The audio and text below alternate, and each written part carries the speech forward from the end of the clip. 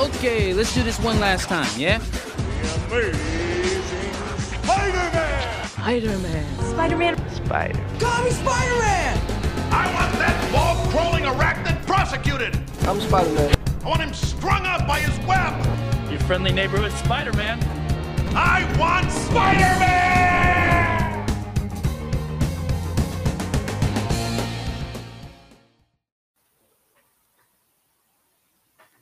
Hello, true believers. Welcome to the Spider-Man Book Club. This podcast is all about digging into the library of everyone's favorite wall-crawling menace. Done this 95 times. You think I'd know it by now? Anyway, and we're talking about everyone's favorite wall-crawling menace and his Brooklyniest corner. That was terrible. I apologize. Corner of the Marvel Universe. I'm your host, JJ Hodges, and today I am joined by first-timer on this show, one of the always hold on to Arrow, Star Wars, sometimes Smallville guys. It's Kev Chilous. Thanks so much for being here, Kev. No problem. Thanks. Yeah, I always enjoy coming on a show soon after Lance, just so everyone can see just how more knowledgeable about everything he is than I am.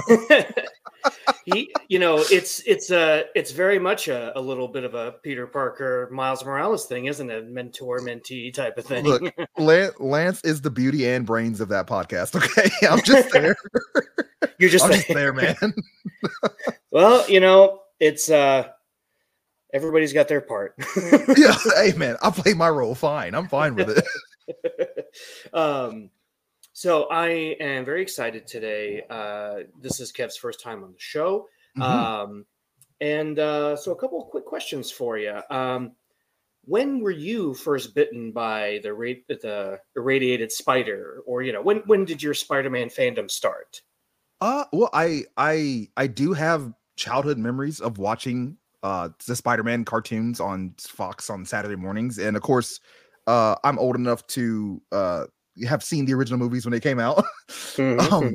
And got hooked there.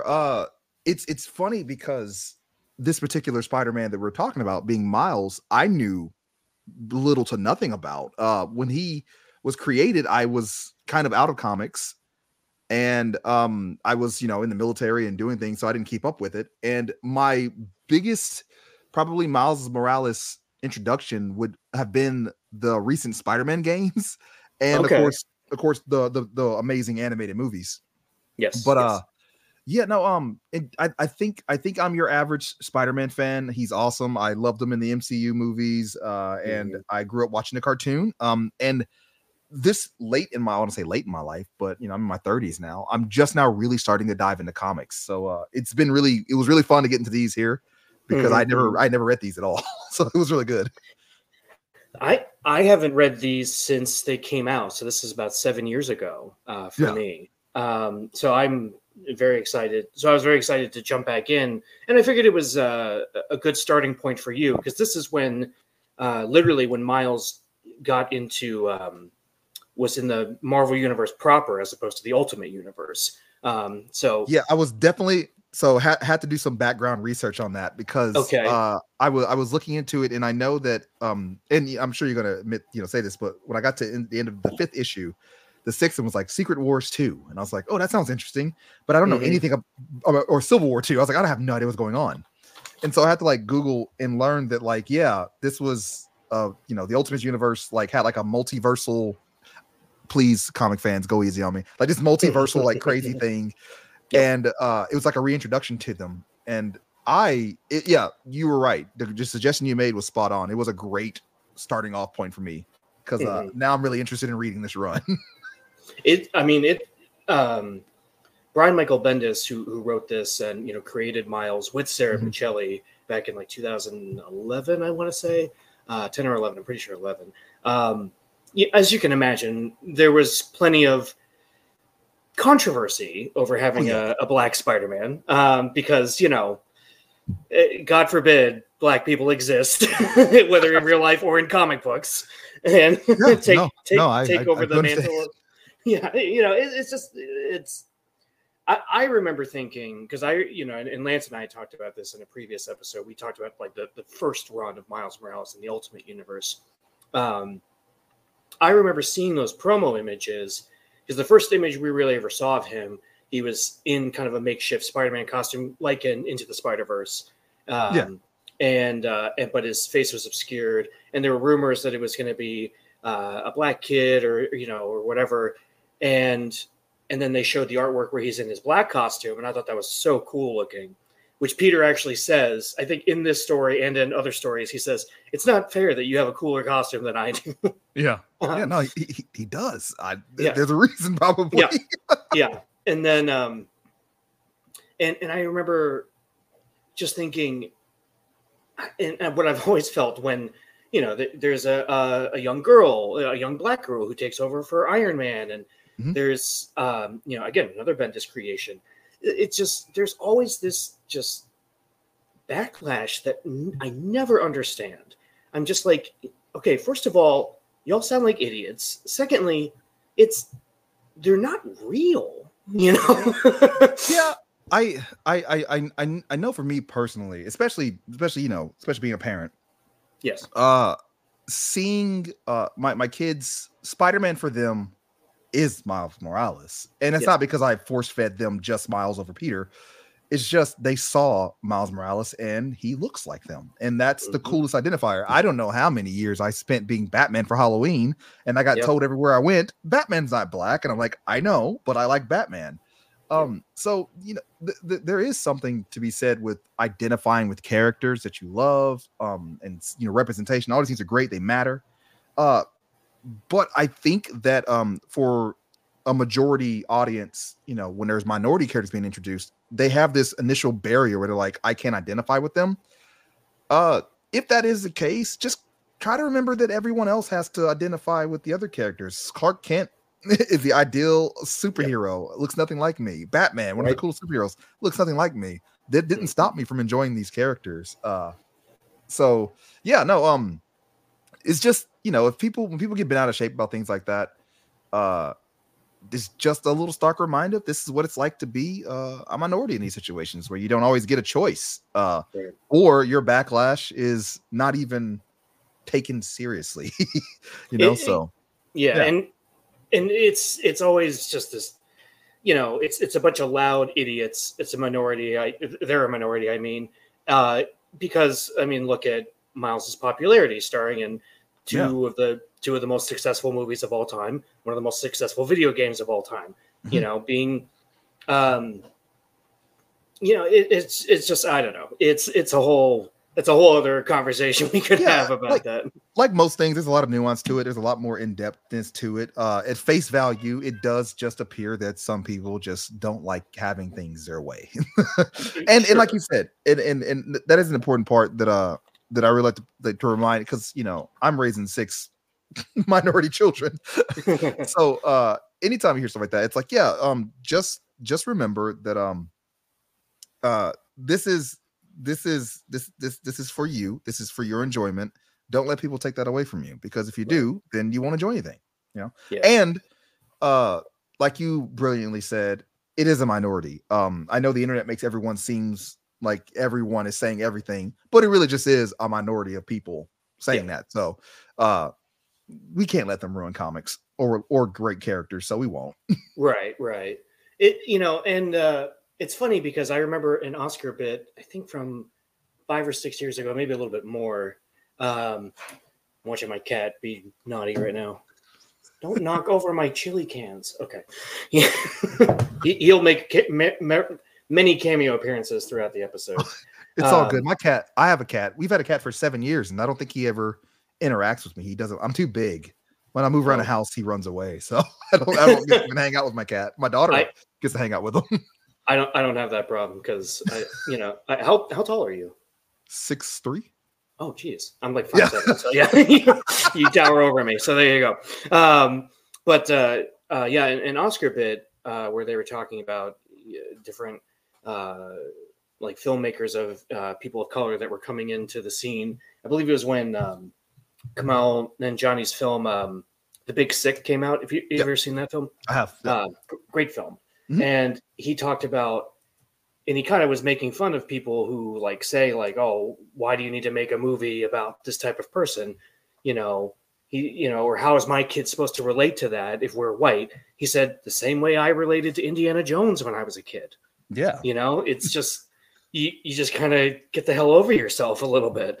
And it's just something, to stay on this topic for just another minute here. It's just something I think white people just don't understand, Yeah, I think what's helpful for people who have difficulty with this is not necessarily the color that we're trying to represent. It's more so the culture of what it is. Mm-hmm. So when you see Miles, you got a half black, half Hispanic kid from Brooklyn. Yeah. That in this particular series that we read, we get to meet his Hispanic grandmother. Mm. Those features, he has a black father who has a brother who's in trouble, who's been in and out of jail. Yep. That culture is something that is a real culture. It's an interesting thing to know, and it's an avenue that you would never see unless Miles Morales existed. Yes. I can relate to a lot of cultural things in these comics because they're black and I'm black, and black people have a culture. It's not necessarily just our skin color. So, I just try to think of it in terms like that when people are having difficulties getting past the color of someone. Well, it's like, no, what's the culture behind it?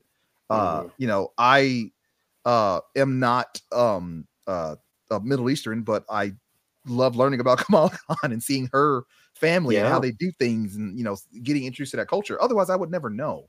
So, there's nothing wrong with seeing different cultures also being glorified as heroes. Because a lot of cultures don't get a chance to see that. So, especially in our country's history. So it's always, I'm always, the older I would say as a younger man, I probably would have had a more, I don't know, blah attitude, kind of like Miles in this comic book a little bit. Like, I don't want to be known as the Black Spider-Man. Yes. But as I've gotten older, it's like I can understand him saying, I just want to be Spider-Man, but also it's important that he is black and Spider-Man. So yeah, I think it's just as you get older, you appreciate that more because you understand the context behind why it's happening in the first place, Yes. I totally understand. And I do want to get into that a little bit later, the idea of him not wanting to be the Black Spider-Man, because I did want to ask you about that. But first, a couple quick questions here. So you're a fan of the games. So I assume you play. You want to play with different skins, right? Yes. Like different suits. Do you have a favorite suit that you like to play?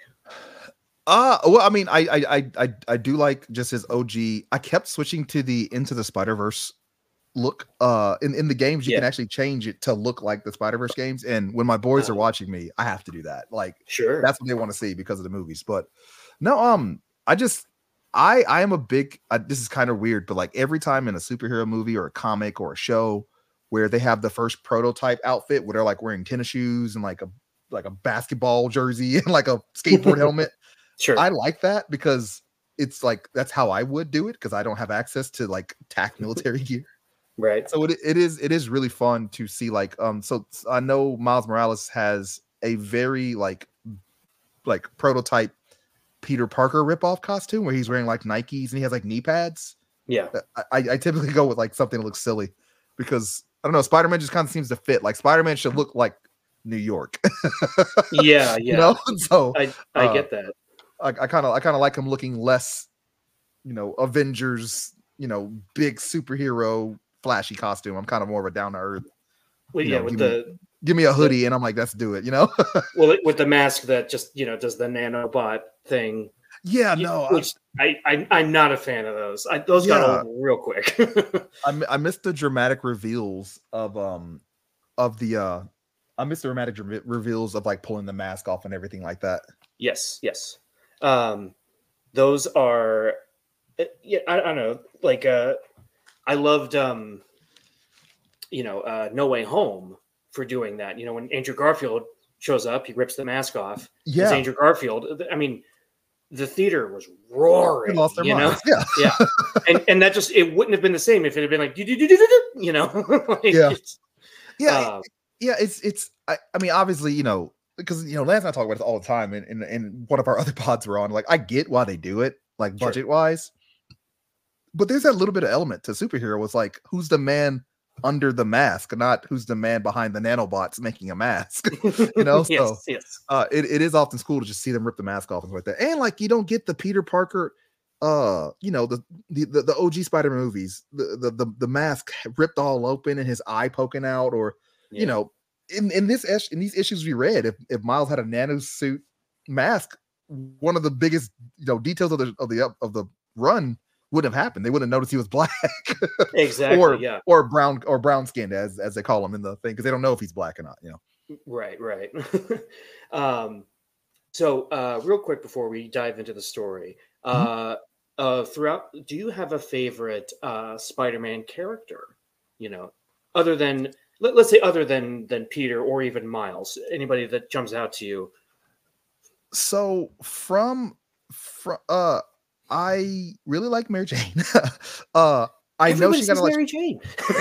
So many people say Mary Jane.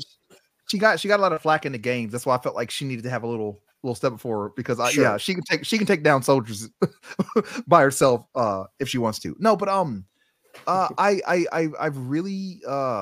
really want to know more about Black Cat. I don't know much about her. I know her from the games, and I know that in this iteration of the game, she's had a past relationship with Peter. Yeah. And I see her in this one, and she seems formidable in this. So I'm like, okay, she's not, because unfortunately, from my limited knowledge of the comic runs, when you see Black Cat, you're kind of like, oh, it's a Catwoman ripoff, which maybe she is. I don't know. But I do find myself enjoying those types of characters. So any kind of Master Thief in a tight black outfit, you know, you got me. You can't argue with that.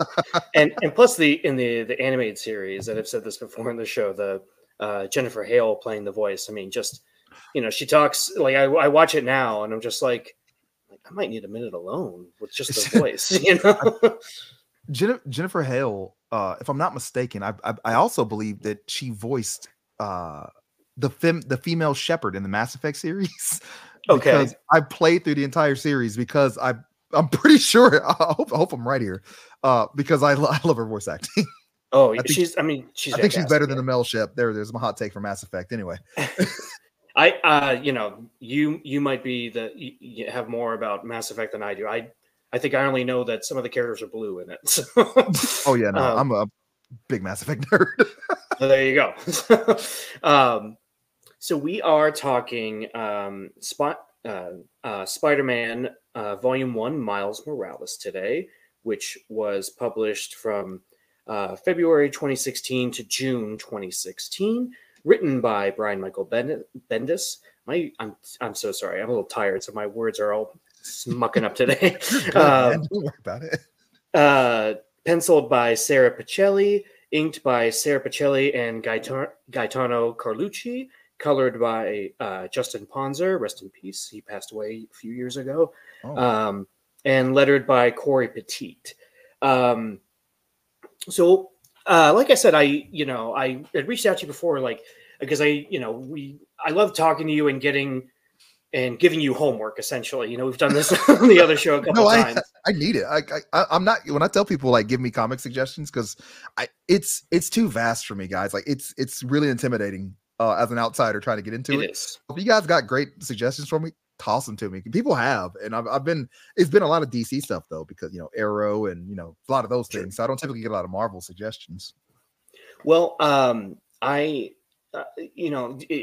started this show, I've delved into, you know, Spider-Man from Amazing Fantasy 15 to some of the more recent stuff. I try to keep up with the new number ones that are coming out and do reviews on those. And it's tough because, you know, it's every now and then you have in this case, 7 years ago, there was a new Spider-Man number one, and Marvel is really notorious and frankly annoying for doing the constant like renumbering, but it is helpful in our situation. I can reach out to you and go, hey, well, this is a good jumping on point. And plus, like, the best part about this story, in my opinion, is the covers. You know, you get Miles holding Cap's shield, you know, him and Kamala Khan showing off their powers, and just, you know, the dynamic first issue cover, you know, him leaping through the city. It's just, and I don't know, like Spider-Man just has really cool covers, you know. and it's funny because I remember my sister and I going to the comic book store, and she's a little bit like you, where she, she picks up stuff every now and then, or I'll suggest something to her. She's mainly like a like Batman, Spider-Man type of person. And we were at the comic book store, and she's like, "Hey, this is a really cool cover. I'm gonna buy this because I like the cover." She's like, "Is that normal to do?" I'm like, "That is 100% normal. I do that shit all the time." And I bought, how many variant covers do I have? So I have like 3 or 4, sometimes way more, of the same comic, just because the covers are different. Yeah. It's just she's like, "Is that nerd normal?" I'm like, 100%. So you're doing just fine. The difference is that you're buying out of the dollar bin, whereas I'm buying the $7 or $8 variants. That's why the covers exist. Like that, every cover should strive to have someone pick it up and buy it purely based off the cover. Yes. So yeah, no, I'm all for that. I'm trying to write a fantasy novel, and I'm having my daughters draw the cover for me. Just because I'm hoping that because they're talented, they're way more talented than I was when I was drawing. So I'm interested to see what they do. But I was like, basically I was like, my daughter one of my daughters is really interested in my stories, and the other daughter isn't really, but she's going to try to draw the cover. And I was like, what cover would make you want to grab the book? And she's like, okay. And she went off and she's working on that. So how old is she? She's 11. Okay. Yeah. That's awesome. Yeah, I have an 11 and 13-year-old daughter. They're working on my covers. That is so cool, though. It's one of the joys of being a parent is being able to share these things with your kids, and like today, for example, my daughter and I, we watched the 2 Spider-Verse movies a bunch of times. Mm-hmm. It's slightly against her will, because I'm like, we're watching Across the Spider-Verse tonight. but she gets into it. She loves Spider-Gwen, and or also known as Ghost Spider in the comics, which I think admittedly is a stupid name. But but anyway, she I asked her, I was like, "Who's your favorite Spider-Man?" And she said, "Ghost Spider." I'm like, "Good answer." And then I've always told her that the Sunflower song on the album for the first movie is because it's Post Malone and the other guy, I forget his name. But she always asks who sings it. And I said, it's Spider-Man, because Miles is singing it at the beginning of the film. But I love that this was her answer today. I said, because she was like, who's singing? And I said, it's Spider-Man. And she said, which one? I'm like, I love that. I love that there's a choice now, That is I think that is one of my favorite aspects of Spider-Man, is that they're both Spider-Man, and I love, like, it's so simple, but it's so incredibly powerful for Peter Parker to be like, no, that's Spider-Man. Yeah. And it's like, wow, that, and I don't know how well that would work with other characters, but I think because he is a minority, that's why it's such a powerful thing, because he's kind of letting the readers know, like, no, this is Spider-Man too. Like, this isn't a knockoff. This isn't the substitute. He actually has cooler powers and a better costume. Yes. He's Spider-Man too, so it's just kind of cool. It's and I think what was great about this particular era of Marvel Comics, there was Sam Wilson was Captain America, Jane Foster was Thor, Riri Williams was at least on the rise as Ironheart, and Kamala Khan was introduced. These are and these are sort of just, this wasn't the Avengers of the 60s, right? This represented a much more diverse and frankly a more realistic version of these heroes. Because they're not all a bunch of rich white guys getting together, It's like I didn't visit New York City until I was in my 30s, but it's like I remember just being like, New York is clearly, as a kid, New York is the most protected city in the world because every superhero is from there. Sure. And once you go there, it's like, have you, like, for people who are like, oh, I don't like all these diverse characters, like, have you been to New York City? Like, have you seen what that city is? It, like, the superheroes that you're talking to reflect what you're going to see in that city. Exactly. And that's why it's cool. Yeah. rich white guys are awesome. Who doesn't love a rich white guy saving the world? But it's also cool to have some local people. In helping theory, out because too. rich white guys in real life suck. So Oh yeah, no. Yeah, no. That's one of my favorite jokes to make with people. Is like, if Tony Stark were real, you'd hate him. Yes, that is 100% true. if Elon Musk suddenly made a robotic suit and was flying around blasting people with all of his billions, we'd hate him. I mean, we already, you know, he doesn't have to have an Iron Man suit for that. No, yeah, he's already what he is. And whatever. Twitter's a better name. Just throwing that out there. I think so too. But yeah, it's I think it. But you're right. It is a powerful statement when people are kind of questioning, like, what's going on with this. And that's the thing. Like, Bendis in his books, they're so talky. Everybody's talking, but at the same time, it's there's a good reality to that. You know, how they're kind of talking and overlapping each other, because you can, especially in a wild supervillain, this demon pops out of the ground fight, everybody would be screaming and running and, you know, God knows what. Whereas I like that, you know, we get Peter to kind of say to everybody, no, this is Spider-Man.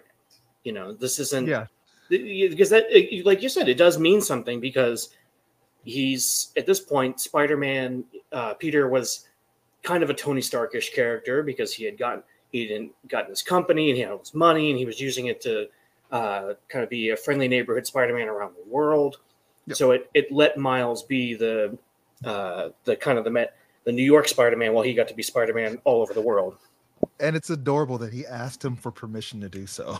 Yes, yeah. He's like, excuse me, is it okay if I do this? And I love that Peter's like, oh, yes, at least you asked. Spider-Woman doesn't ask. She does whatever the hell she wants. I was like, that's no, that was one of that is one of the things that it's embarrassing to say as a new comic reader, is that I still get giddy every time I open up a Spider-Man comic and I'm seeing Captain America, Iron Man, you know, Kamala, and I'm seeing all these amazing characters, and they're referencing other characters. They're referencing the X-Men, they're referencing the Avengers, and Doctor Strange and all these things. And I'm just like, oh man, people have their favorite X-Men and people have their favorite Avengers. I'm like, it just makes this universe feel more real.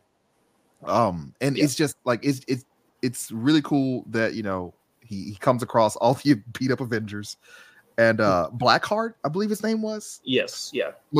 He said he was the son of Mephisto, which when I hear Mephisto now, I just think about WandaVision. Yeah, and all that fervor around that. Everyone thought that Mephisto was going to show up. We got Ralph Boner instead. But still not happy about that. But yeah.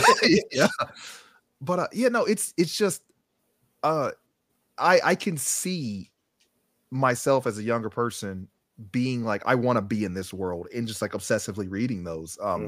Unfortunately, I just didn't have the access to do so, which probably why I got something done in my life, because I wouldn't have otherwise. I just would have read comics all day.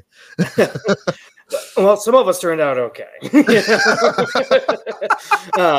Not me, Lance. But no, I'm kidding. But it's funny because because I know exactly what you mean, because I'll never forget, the first real crossover, so to speak, was probably in Batman Forever, when he says the circus is probably halfway to Metropolis by now. And me as an 8-year-old, I went, that's where Superman lives, and then it wasn't until 20 something years later we get Batman v Superman, which you and I have talked about on the other show a few times. Yeah, that wonderful film. It is what it is, but it is what it is. But but Marvel, I think, especially with the MCU, they did such a great job of building up their universe the same way that Stan Lee did, because in Stan Lee's mind, it would make sense that they all knew each other and would, at least know each other and use each other. If Peter Parker needs a lawyer, he's going to hire Matt Murdock. Yeah. If there's some event going on and there's a photographer there, it's going to be Peter Parker, Somebody's missing. You're gonna go. We saw a Jessica Jones reference in this. Yes. You know? Which again is another Bendis's creations, because I think Bendis does a really great job of writing minority characters and writing women characters too, because there's, he has a house full of mixed children. Him and his wife, they've adopted a bunch of kids, and so I think sometimes he writes it's a little too on the nose, but other times I get excited because I feel like he has his finger on the pulse of something, and it's really just not, and I never feel like he's dumbing anything down. Like in this, like these missiles come at Miles, and Miles goes, "What am I going to do? How do I get out of this?"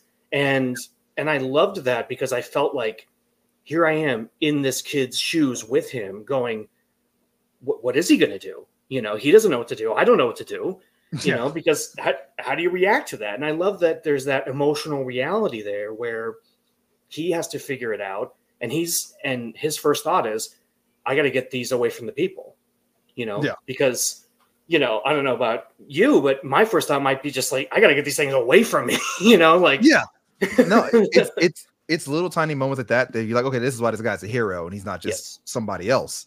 No, it's when I started reading it, I didn't know quite what to expect, because I've gotten several different versions of Miles so far in my experience with him. So it starts off and he's like trying to get like dates and stuff. I'm like, okay, he's this seems very normal. And then he does have the first interaction where he fights the demon and he beats the demon and he goes back, he's talking to Genki, which all I gotta say is from my co-hosting partner Lance, I have heard we finally crossed it in our MCU podcast coverage. But I've heard Lance for years talk to me about the MCU taking Miles Morales' character and giving it to Peter. Yeah. And it was never more evident to me than the beginning of this panel where he's talking to Genki and I'm just listening to the dynamic. But all that to say, one of my favorite moments in the early part of the comic was, he's telling Genki about the demon that he fought. And he's like, I fought a demon from hell. And he's like, yeah. And Genki's like, but you beat him and you held Captain America's shield. He's like, I fought a demon, man. And he's like, no, but it was great. You see Iron Man? He's like, I touched a demon.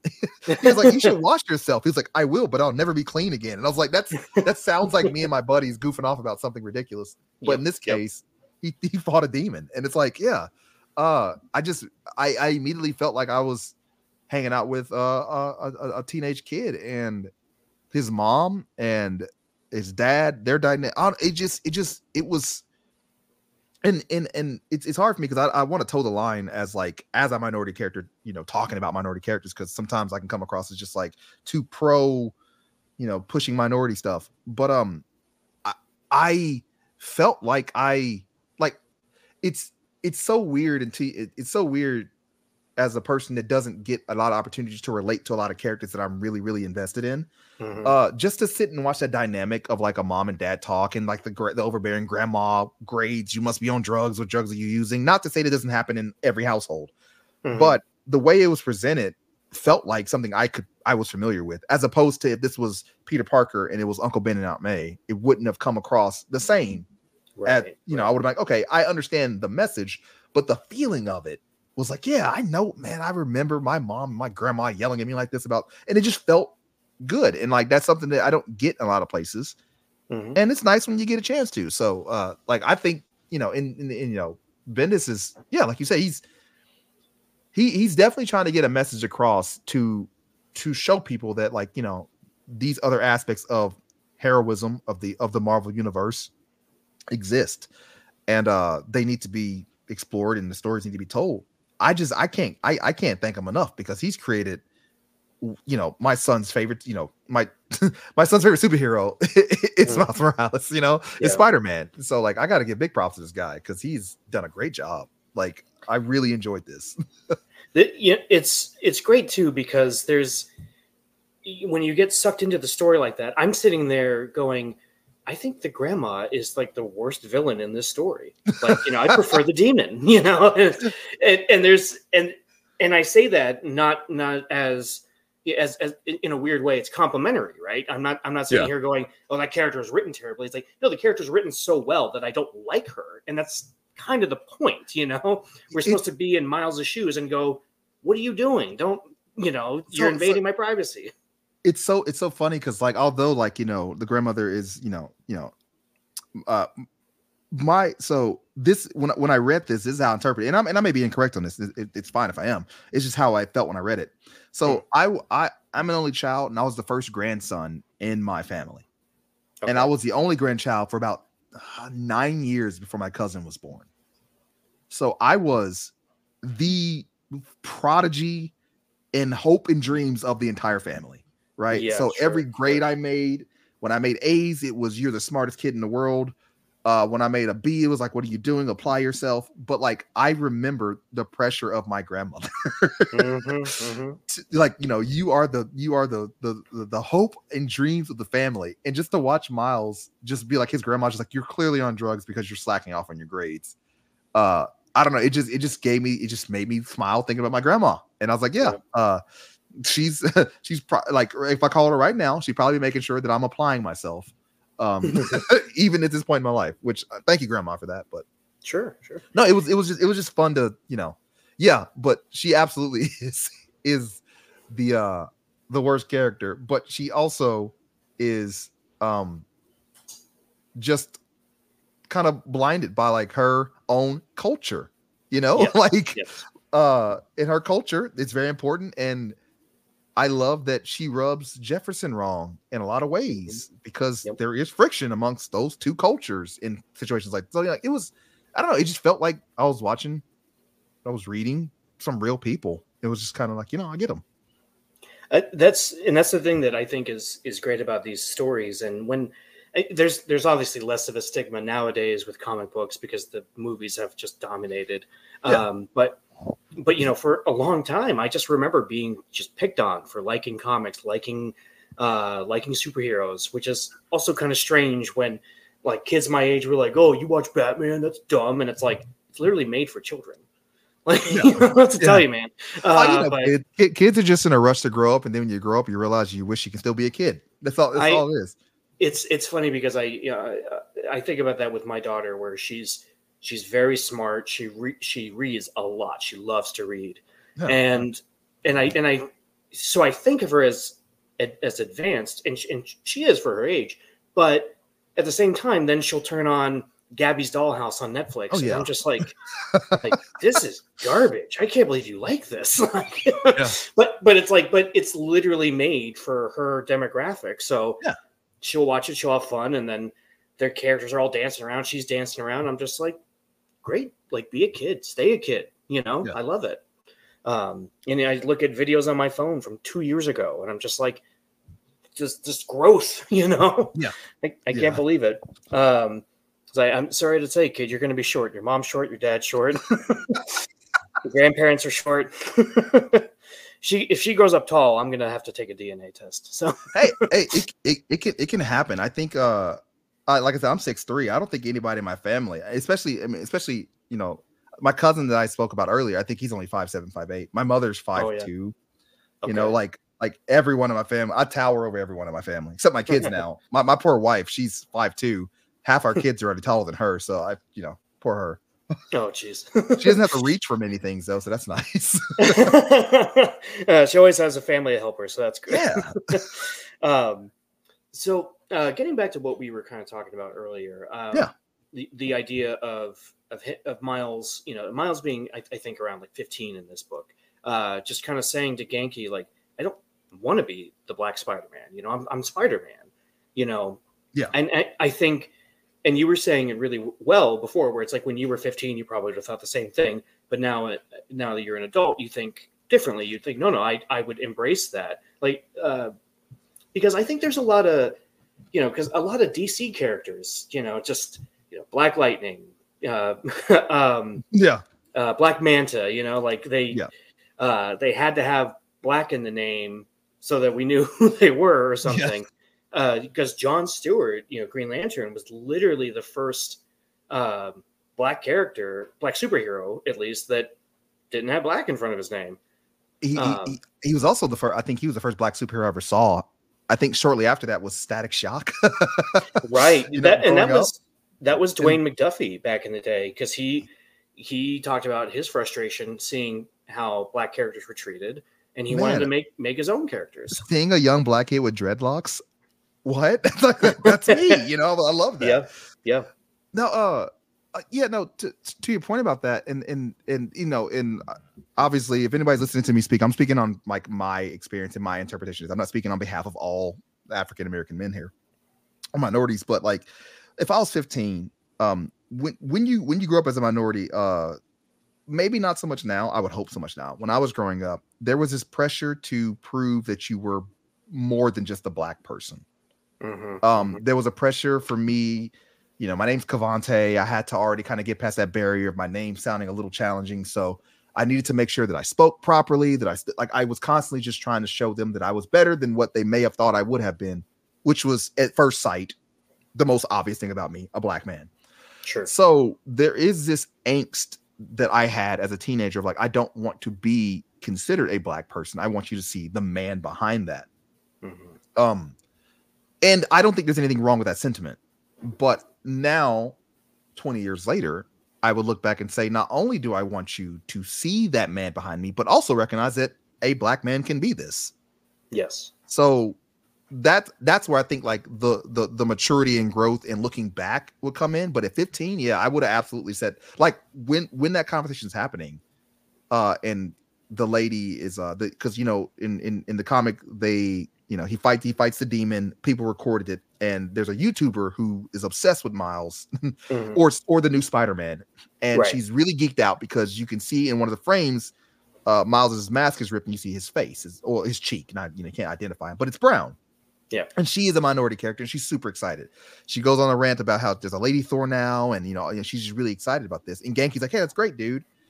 You know, she's happy that you're a person of color." And as that conversation like kind of went through, I remember having similar conversations like that as a teenager. So I immediately got that, and I as I was reading, I was like, he'll get it one day. He'll understand one day that it's okay. Like be Spider-Man, but it's also okay to be black and Spider-Man too. Yeah. Not saying that Miles thought it was anything wrong with it, but just that mindset of constantly trying to prove yourself as a minority. I don't think that's just the case for African Americans. I think any minority from any kind of situation. I mean, if you're a minority in a situation, if you're sitting around a bunch of people that aren't your culture, you would want to make sure that they can see you as more than just the other. Like, I am just as capable as everyone else. So you kind of have that. You know, that's kind of why a lot of minorities walk around with their kind of, you know, aggressively ready to, you know, tell someone, no, I am just as good as this, you know? So like, I understood it. And I thought that was, because I don't know if a lot of people would read that and read a black character complaining about that as something interesting. Like, oh, that's it. I wouldn't expect it a black character to say, I don't want to be known as a black character. Yeah. But no, that's a real thing. A lot of young minorities and, you know, just minorities in general face, where we're just like, we don't just want to be known as that, you know. You know, my skin color is a feature of me. It's not who I am, you know. So I think that's kind of where that sentiment of his came from there. I really love that because I wanted to get your opinion because it did strike me for a second thinking like this. I hope this doesn't feel like a white guy writing a black kid's dialogue, you know. Like, yeah, no, Bendis is brave, man. I'll tell you that. He's a brave man. I commend him for it because it is challenging and it has to be handled with care. And I think, and the thing is that I think because you had mentioned he has a mixed family, like he has a lot of minority children. Yes. So once you told me that, I did not know that from before I read that. Before you told me that, but it sounds like when he's writing these things, he's writing it from a place of care. Yes. And concern, and not just checking a box of having a minority character, you know, because that can happen too. And, you know, and that's where I think that frustration, I get that frustration, like, oh, you're just making this person black just to say he's black. Sure. But no, with Miles, like that character was handled with care and existed for a reason, and was used as a way to introduce people to softening on the idea of not all superheroes are going to look like this. You know, your favorite superhero may not even look like you, which is an insane concept to a lot of people, but a reality for a lot of minorities, right? Yeah. So, Yeah, no, I love this conversation. I think Bennett as well. I don't mean to keep cutting you off, but no, please continue. I just love that he had the balls. Like he had the balls, man. It makes me think of also when there's gay characters too, because I've had this conversation with a lot of my gay friends about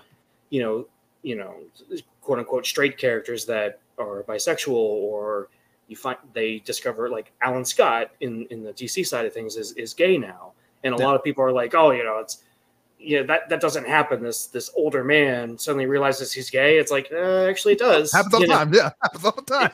It's I'm sorry, but like that's the world you live in. And there was another show I was on, I think about a year ago, and I said that I was like, you got to be careful who you're spewing these things out to when you're just throwing your vitriol out there on Twitter or whatever, because you never know who's reading it and who's thinking, I thought I liked this person, and now they're saying this. Yeah. Now they're saying that like this person wants this character's trans, and my friend, quote unquote, now is pissed about it, or they cast Lawrence Fishburne as Perry White, and my friend is upset about that. Like, what the hell?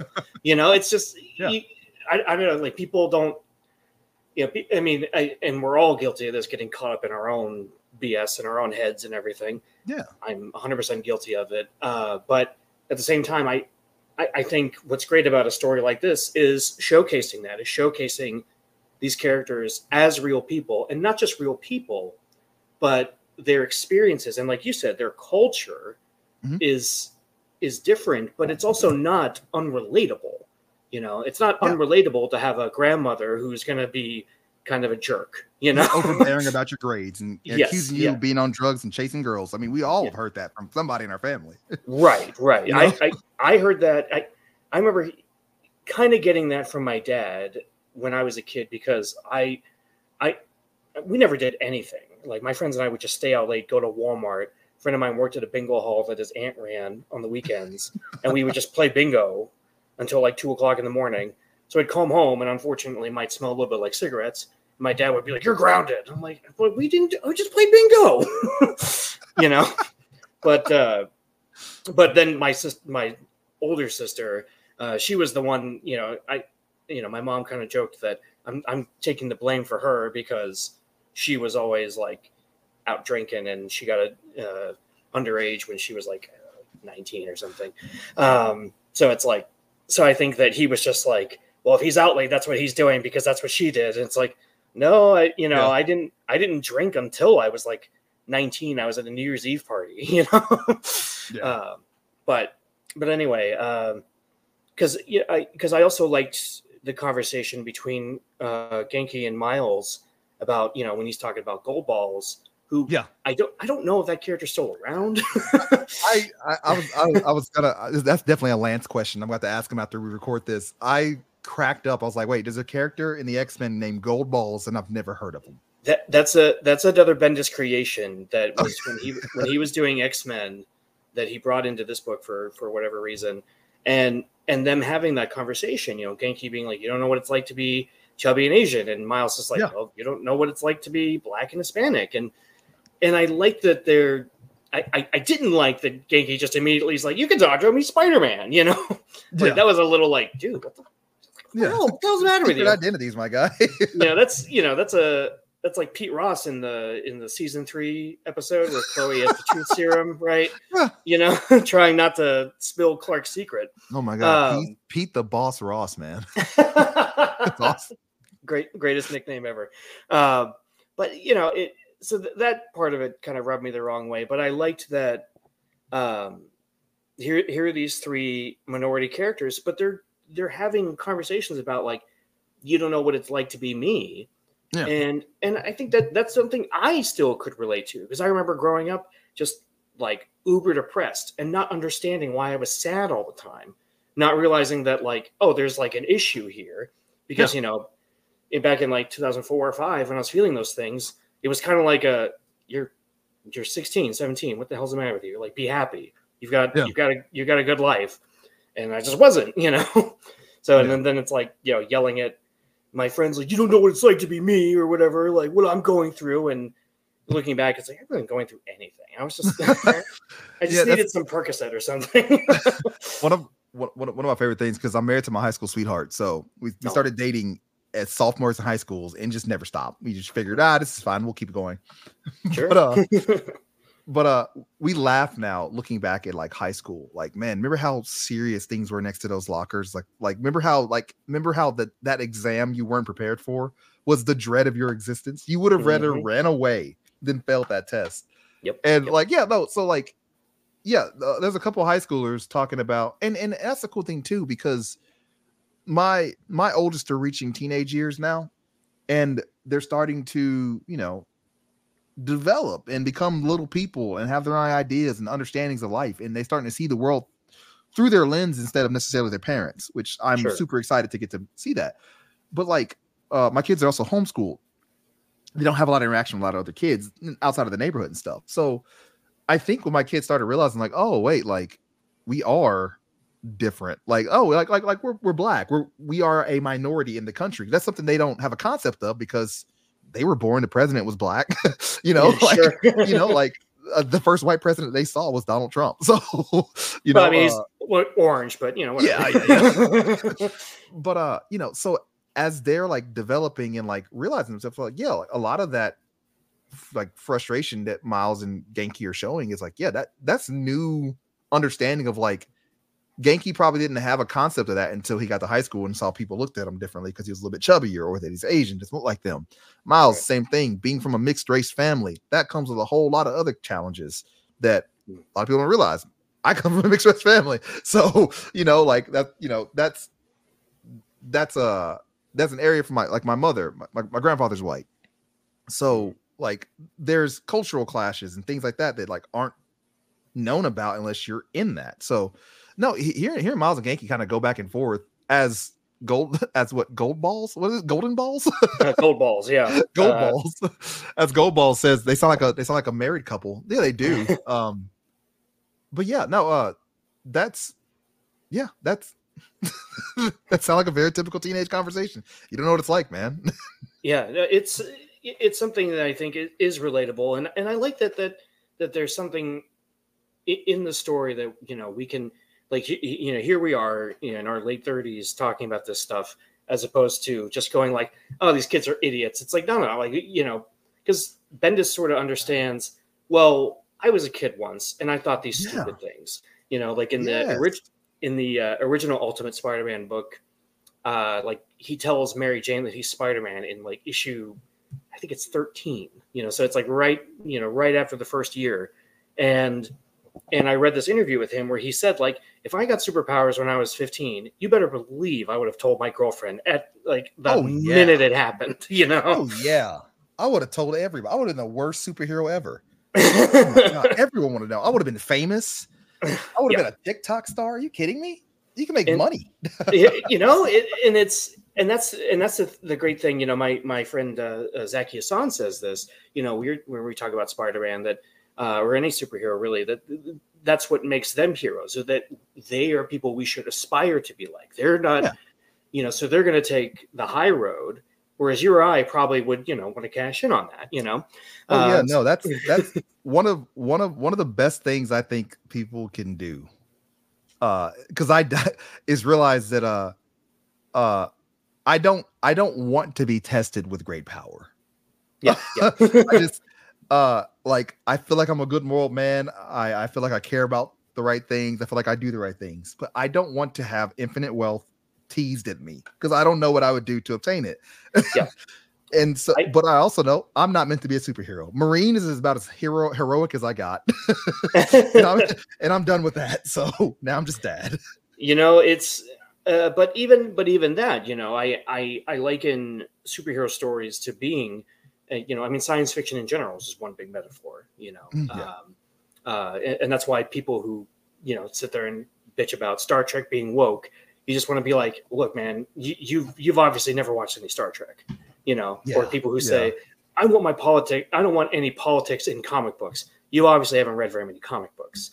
It's just, and that just comes down to, I don't want politics I don't agree with, exactly. to be anything, or I don't want things that I enjoy.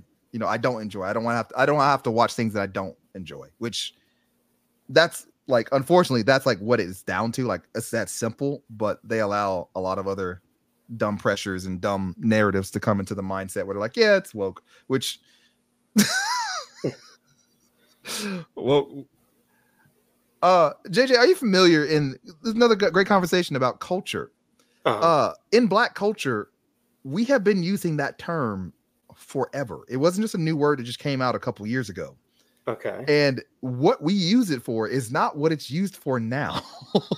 Okay. Which is hilarious. I don't think I didn't know this. Okay, so Childish Gambino had a song a couple years ago called Redbone, where they say "Stay woke." People sleep. Yes, I know that song. Yes, yeah. Okay, you might have heard people in the 90s or 80s say "Stay woke, brother," to another Black person. It was basically saying, don't fall asleep. Don't let them catch you sleeping. Always be on guard. Stay woke. Be awake to the things that are happening around you. Be awake to systems and statuses and standards and all these things that go with being a minority in the country. So it was, and then when you saw a guy, if you've ever seen an African American person that's just like incredibly to a negative fault, just pro-Black, just spewing ridiculousness, we would jokingly say, "Oh, that person's woke right there. He's too awake. He sees every." So it was kind of like this endearing joke amongst us, and it's completely been turned into like a catch-all for whatever they don't like, and it's hilarious because to us, they're not even saying the word right.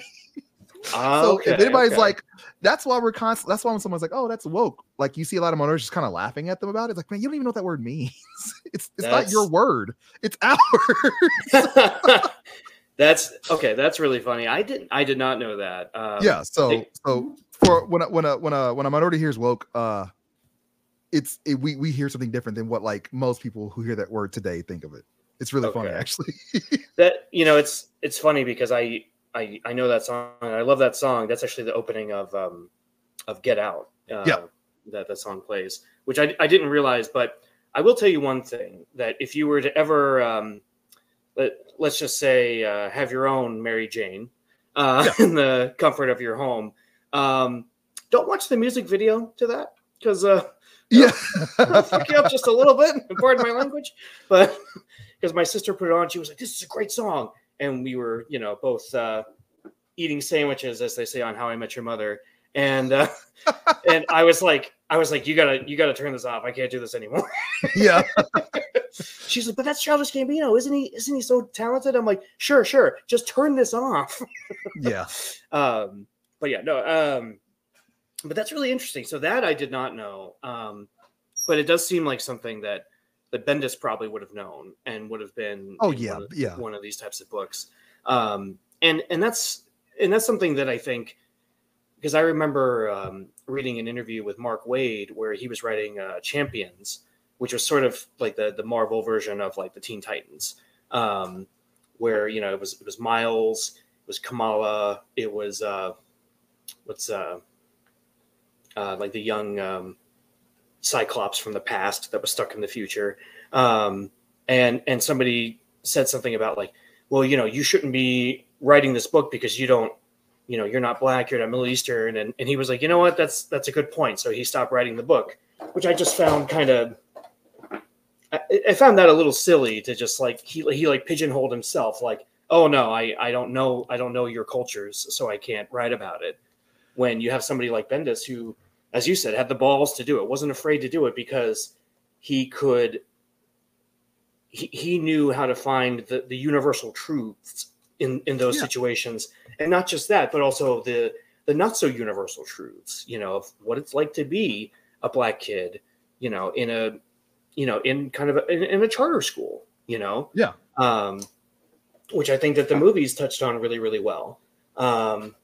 It's just that kind of stuff that really makes Miles endearing to me, because there is stuff like you were saying, talking about, what woke really means. So I may not have known, but I love hearing about it because I'm sitting here going, here I am learning something. Here I am, obviously really enjoying this conversation, and how great is that we can just like talk about this story as friends and as like, hey, this you may not have known this, but you may not have known this. And I don't know, there's a power to that, isn't there? You know? Yeah, no, and There's a lot of rambling. I apologize. no, man. Have you listened to my podcast? I'm the king of that. No, that's another good thing. In reference to your story about the guy who was writing and they're like, hey, how could you write this? You don't know. I understand that to an extent, but also, like, for example, I'm writing a character in my novel that is a female. One of my main protagonists is a female. Mm-hmm. And there are a lot of times where I'm putting her in particular situations that I'm like, I, as a male, don't know how to react to this. Why don't I ask some of my female friends in this situation, in this scenario, what would you be feeling? What would you be thinking? And I learn. I'm like, okay, cool. And then I try to apply that.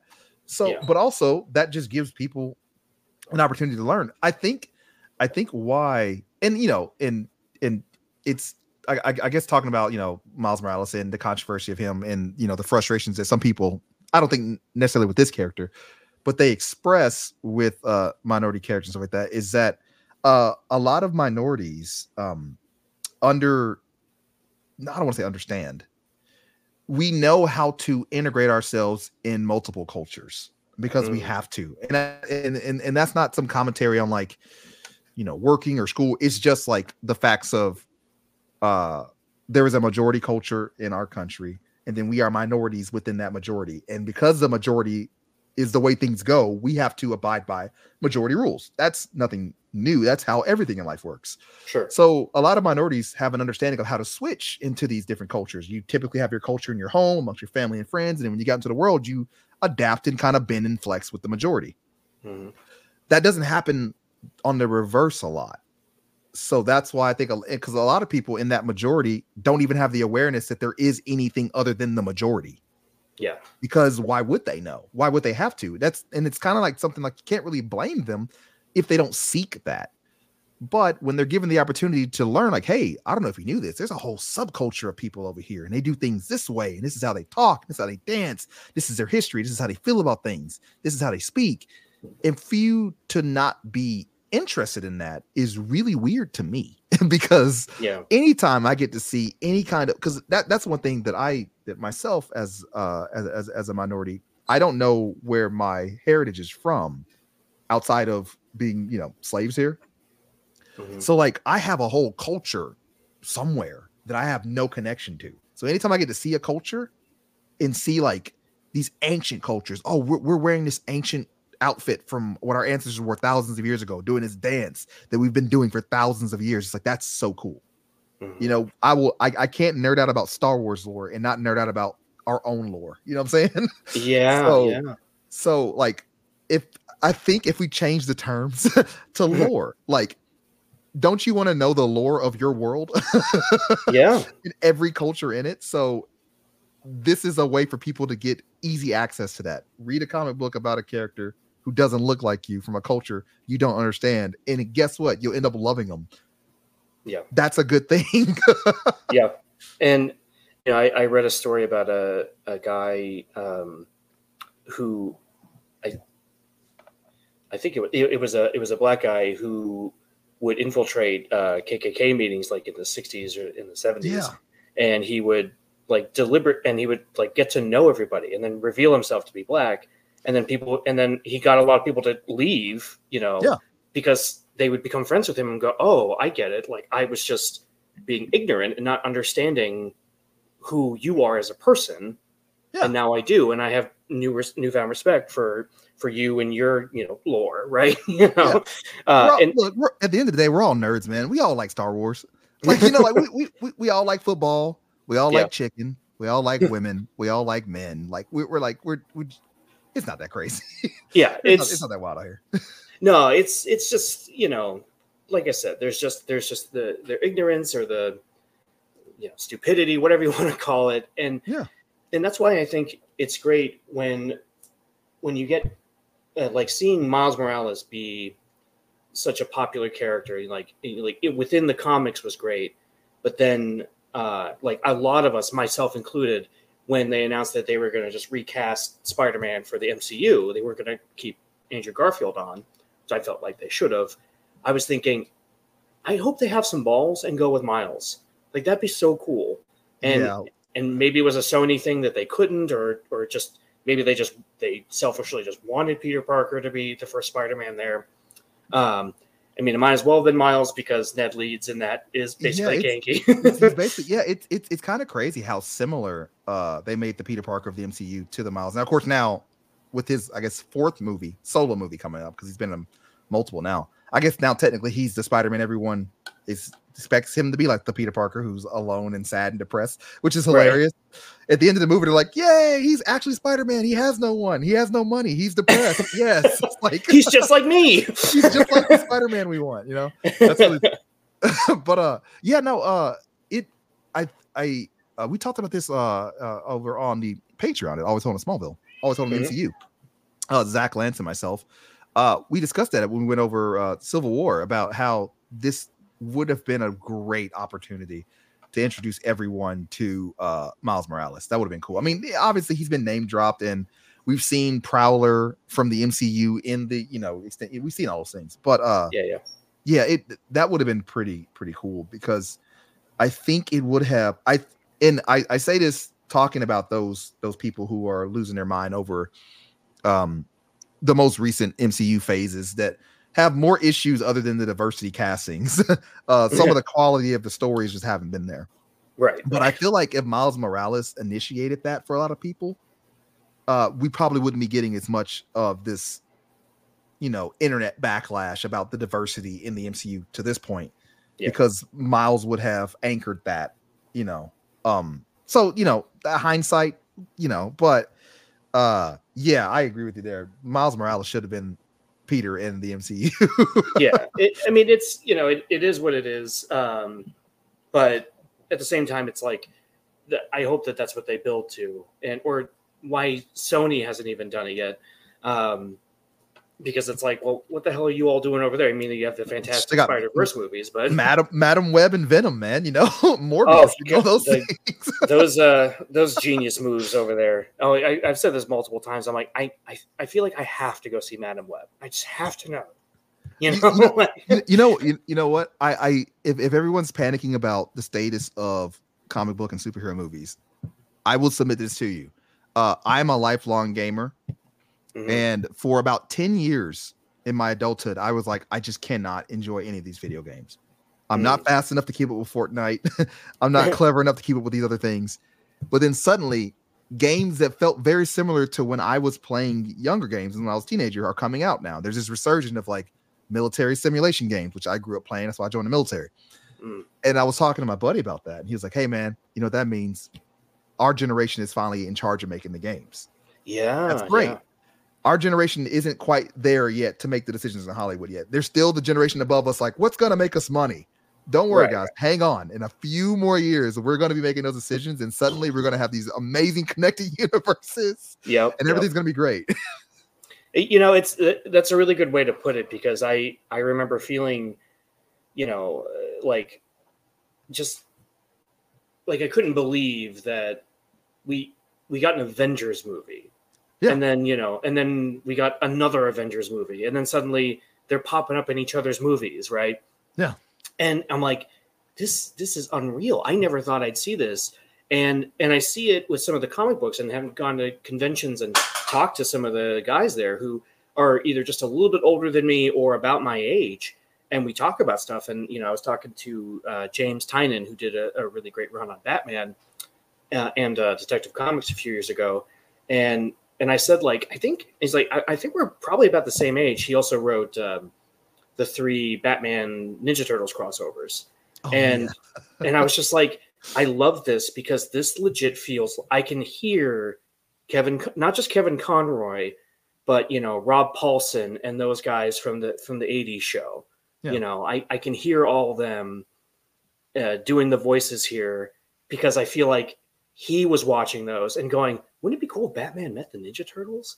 And which is something we all would have and that's kind of why I don't panic a lot about seeing a lot of these different things. It's I know what it feels like. Everyone knows what it feels like to not identify with something, right? I just made an example of me spending about 10 years looking at video games saying, man, I used to play Halo all night and day. I used to play Rainbow Six Vegas. I used to play all these great fun games, Time Splitters too. Now what is this Fortnite? What is this? This is stupid. I don't like this. Why are games this fast? Why do we need to have all these things? Meanwhile, my kids, this is their golden, Jared. They love it. Yeah. But like I can sit back and identify and say, you know what? I wasn't familiar with those games. I never gave them an honest shot because they weren't what I was used to. Right. And I bet you if I actually sat down and tried to play Fortnite with my son, I might enjoy myself. You know, I just kind of try to take that approach to everything. It's like, you know, I don't get why suddenly this character needs to not be this way anymore. It needs to be this way.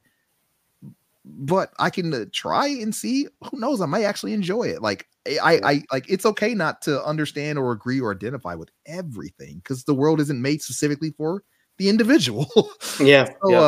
So that's the amazing thing about that. So it's just I do feel hopeful. I feel like I feel like this last bit of I hope I'm not, you know, putting my foot in my mouth in like 20 years, but I feel like the younger generations, because I'm in a household full of them. Sure. They seem to have a perspective on life that's shifting away from being upset about things like having minority characters in prominent roles, sometimes replacing legacy characters. They don't seem to that doesn't bother them because the world they're being brought up in encourages all those things. It's all they're being taught. It's all they're being shown. And the best thing about that is that when teenagers, because we were both teenagers once, everything adults said, we were like, you guys are dumb. You're out of touch. You don't know things. Well, they're watching all of the adults say a bunch of ridiculous things. And they're like, I don't think that's right. So I'm not going to listen to these stupid adults yelling about why this character exists or whatever. And that gives me hope. So I'm hoping by the time I leave this earth, whenever it is, we'll be hopefully more past this. You know, I 100%, because like off topic, I think we might have talked about this before, but I remember my dad talking about Batman v Superman like way before it came out and going, why are they fighting? That sounds like the dumbest thing in the world. And I was like, well, that's actually kind of cool because, you know, Superman, you know, caused a lot of damage and Batman blames him. And so he thinks he's really dangerous. And my dad just looking at me like a deer in headlights, like, what the are you talking about, man? I'm just like it there's more to it than just like the good guys are fighting, you know? And, you know, and I don't know, you know, he doesn't really care about all that stuff anyway, but, you know, when I get, but I love seeing when we get these new characters, like when Miles Morales was announced, I thought, cool, let's see where this goes. You know, Riri Williams became a favorite character of mine when she was first introduced, you know, because it's just like, I wasn't sitting there going like, oh, I feel like I'm, you know, I'm doing the right thing by liking a black character now. Like I never thought that at all. You know, like, there's no virtual signaling or anything like that. I just legitimately was like, I think Miles is cool. Like I like this character. Yeah. And I loved when the first movie came out, when Into the Spider-Verse came out. And I was like, finally, everybody else gets to see that he's cool too. Yeah. You know? And then in the second film, I've talked about this a million times on the show. I'm just like, you know, Lance and I had a great conversation about it. I'm sitting there going, I think Miguel O'Hara is an asshole, you know, and he's treating Miles like crap, and Miles really hasn't done anything wrong, you know. Yeah. And I like that what this story did, you know, like with the Black Cat and Hammerhead side of it, was they were like, well, the other Spider-Man's off doing all this other stuff. Yeah, he's international. I like it. He's international now. Yeah, so what you represent him, and that pisses us off. And there was something kind of great about that too, that Miles now has this burden of, like you were saying, like he has to prove himself as, you know, as a young black guy, but he also has to prove himself as a Spider-Man, you know, and that just and the fight scene, like in the last issue in this arc, was just so cool and so inventive. And I was just like, this is absolutely insane to me, because this is why Miles is awesome, because he has to get out of the situation only he can. Peter couldn't have done that, you know? And it's like, and if people are like shying away from it because, you know, they're racist or ignorant or whatever it is, I'm just like, you're missing out on a really awesome character, an awesome comic book. And I feel sorry for you. Yeah. It's there's great stories to be told from every walk of life, from every culture. Don't if you are a fan of storytelling, if you're a fan of heroism, then you're going to find it in a multitude of different ways. I'm super thankful for Bendis and his creation of this character, and I love that people are not afraid to go forward with him. And I'm just this has been really good for me because like it is that thing where every once in a while I have to remind myself like, oh, like this is something that you know, my house has a very youthful feel to it. Me and my wife are outnumbered by a bunch of Gen Z and Gen Alpha kids. Sure.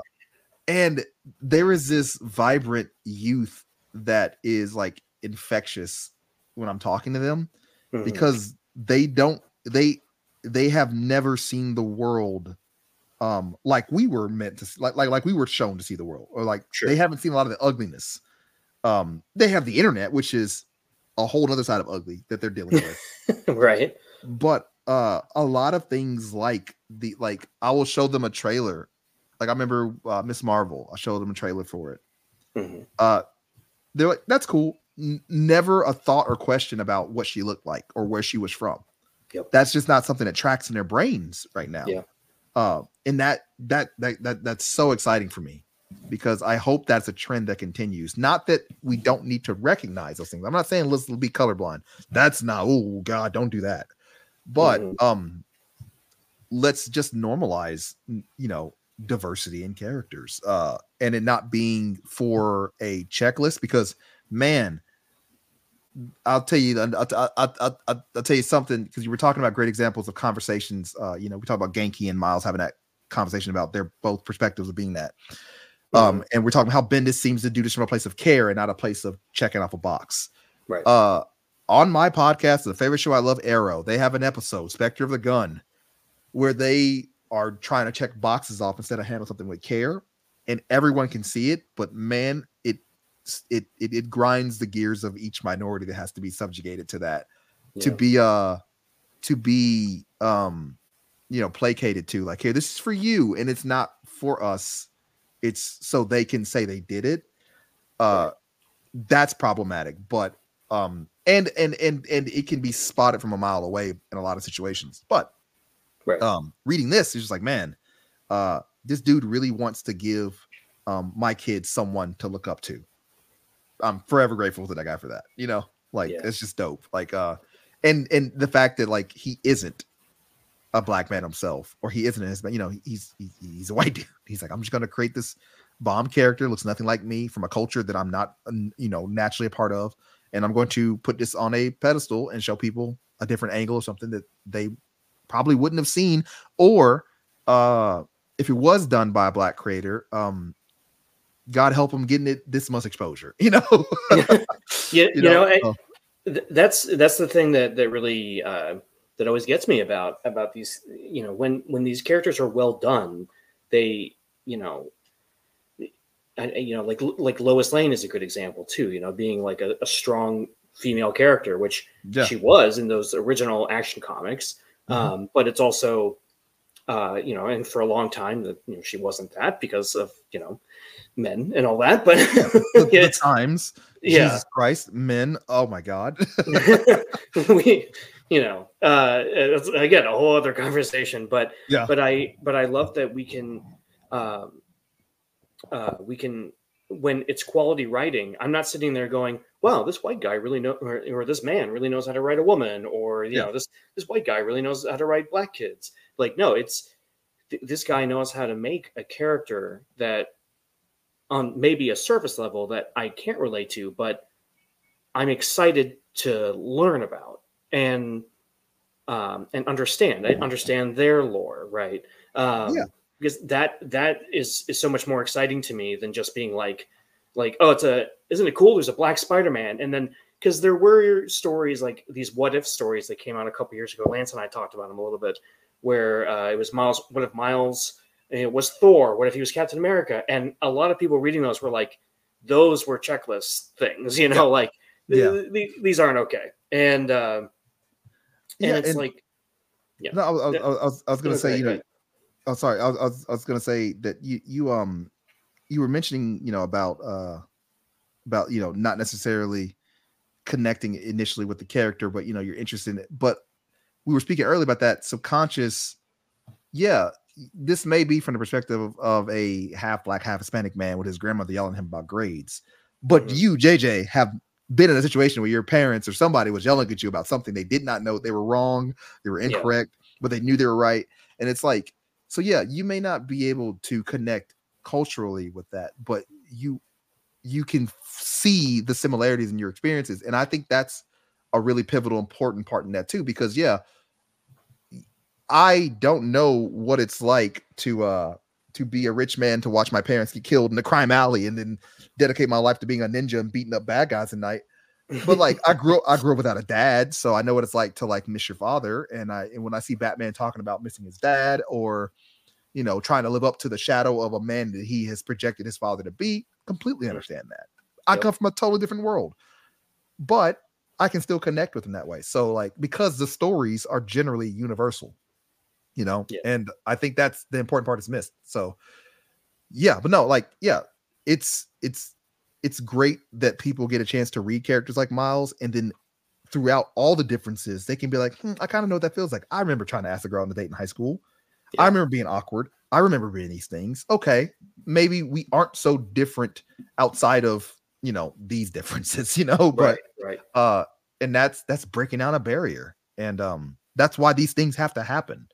And they're not always comfortable, but they are absolutely needed. It's what I always say on the show. It's that emotional reality that speaks to me, and I find myself. I don't know if you're the same way, but as I've gotten older, I'm so much more fascinated with the character arcs more so than the action. Yeah. I. That's why. That's why I jokingly, because I don't want to upset an entire side of the internet when I talk. I'm going to say something about Zack Snyder. Boy. That's why as I've gotten older, I found it harder to get behind Zack Snyder, because a lot of times I can't follow his stories very well. I am blown away by his visuals. He's one of the most amazing visual artists I've seen in his medium, in his job. Absolutely. And I'm always blown away by the visuals as I see. But as I've gotten older, I don't need that as much as I need a really, really deep and fascinating character to get behind, because that matters more to me at this point in my life. So yeah, I'm with you on that. Yeah. I'm not saying Zack Snyder's a horrible director. Please calm down. Snyder Cut was fine. Everybody relax. We all like We're all friends here. We all like the Snyder Cut. We just don't have 4 hours all the time to keep watching it. Yeah, I've covered that one. Trust me. We're good. It's done. We're good. We're done.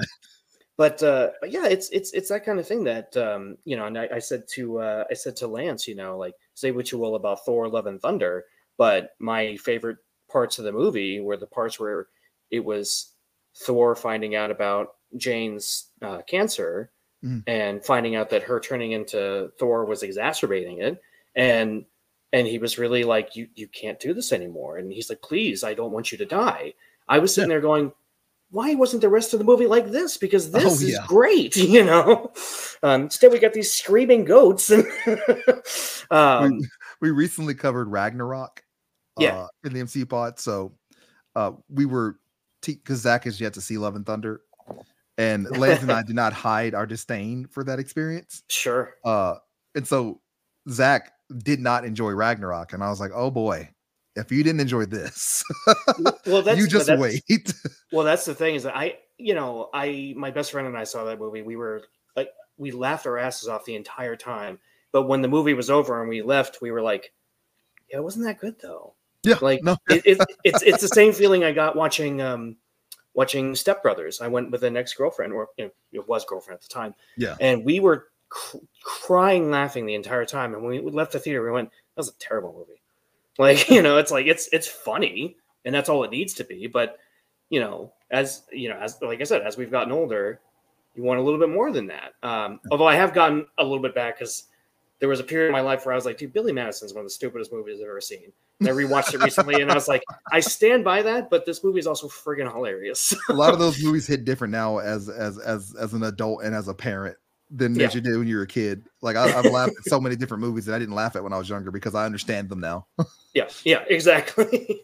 But yeah, and that's where stories like this, like Bendis, I think is really fantastic. When there needs to be action, there's great action. He lets the artists do what they need to do. Yeah, but when there's art, and she's amazing. Like I met her a couple times at New York Comic Con, and she was really sweet. And I think she's Italian. She had a thick accent, which I was not expecting. Again, one of those things you just sort of expect everybody to talk like you do. Speak English, speak English with you. Yeah, but then she's like, she has this accent, and I was like, where the hell is that coming from? Yeah. It's like the first time I heard Sacha Baron Cohen talk in real life, not as one of his characters, and I was like, yeah, I still feel like he's messing with me. But anyway, it's it's great to read stories like this and see that there's there's action where there needs to be action, and it's fantastic.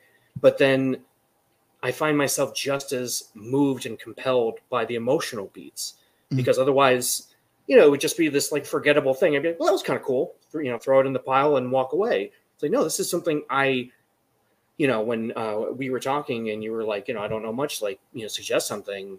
I thought like, well, this is really great because, again, a good jumping on point, but also like, there's a great story here too. Something that is more than just Spider-Man beats up the bad guys, you know, and that's why I have this whole show, Yeah. No, it was a great suggestion. I'm gonna actually, because I signed up for Marvel Unlimited. Awesome. And I have a free trial for 7 days. And I'm going to try to read everything he has on there, because I know I'm going to start getting number 6, which was Civil War 2. Right. I know I'm going to be lost, but I'll ask Lance. He'll get me on track. Oh yeah. No, he's great about that. So Kev, this has been, stop it. This freaking cat has jumped in front of me like 5 times in this conversation. Man. Kev, this has been such a blast. I'm so glad we got to do this. Yeah, man. So if people are swigging around the interwebs looking for you, where can they find you? Well, primarily on Twitter or X, whatever you want to call it. At it's Chill Us, which is how you say my last name, CHILL_US. But if you want to hear me rambling, like you heard me rambling here about something else other than Spider-Man, you can catch me on Always Hold On to Arrow with my Beauty and Brains co-host, Lance Laster.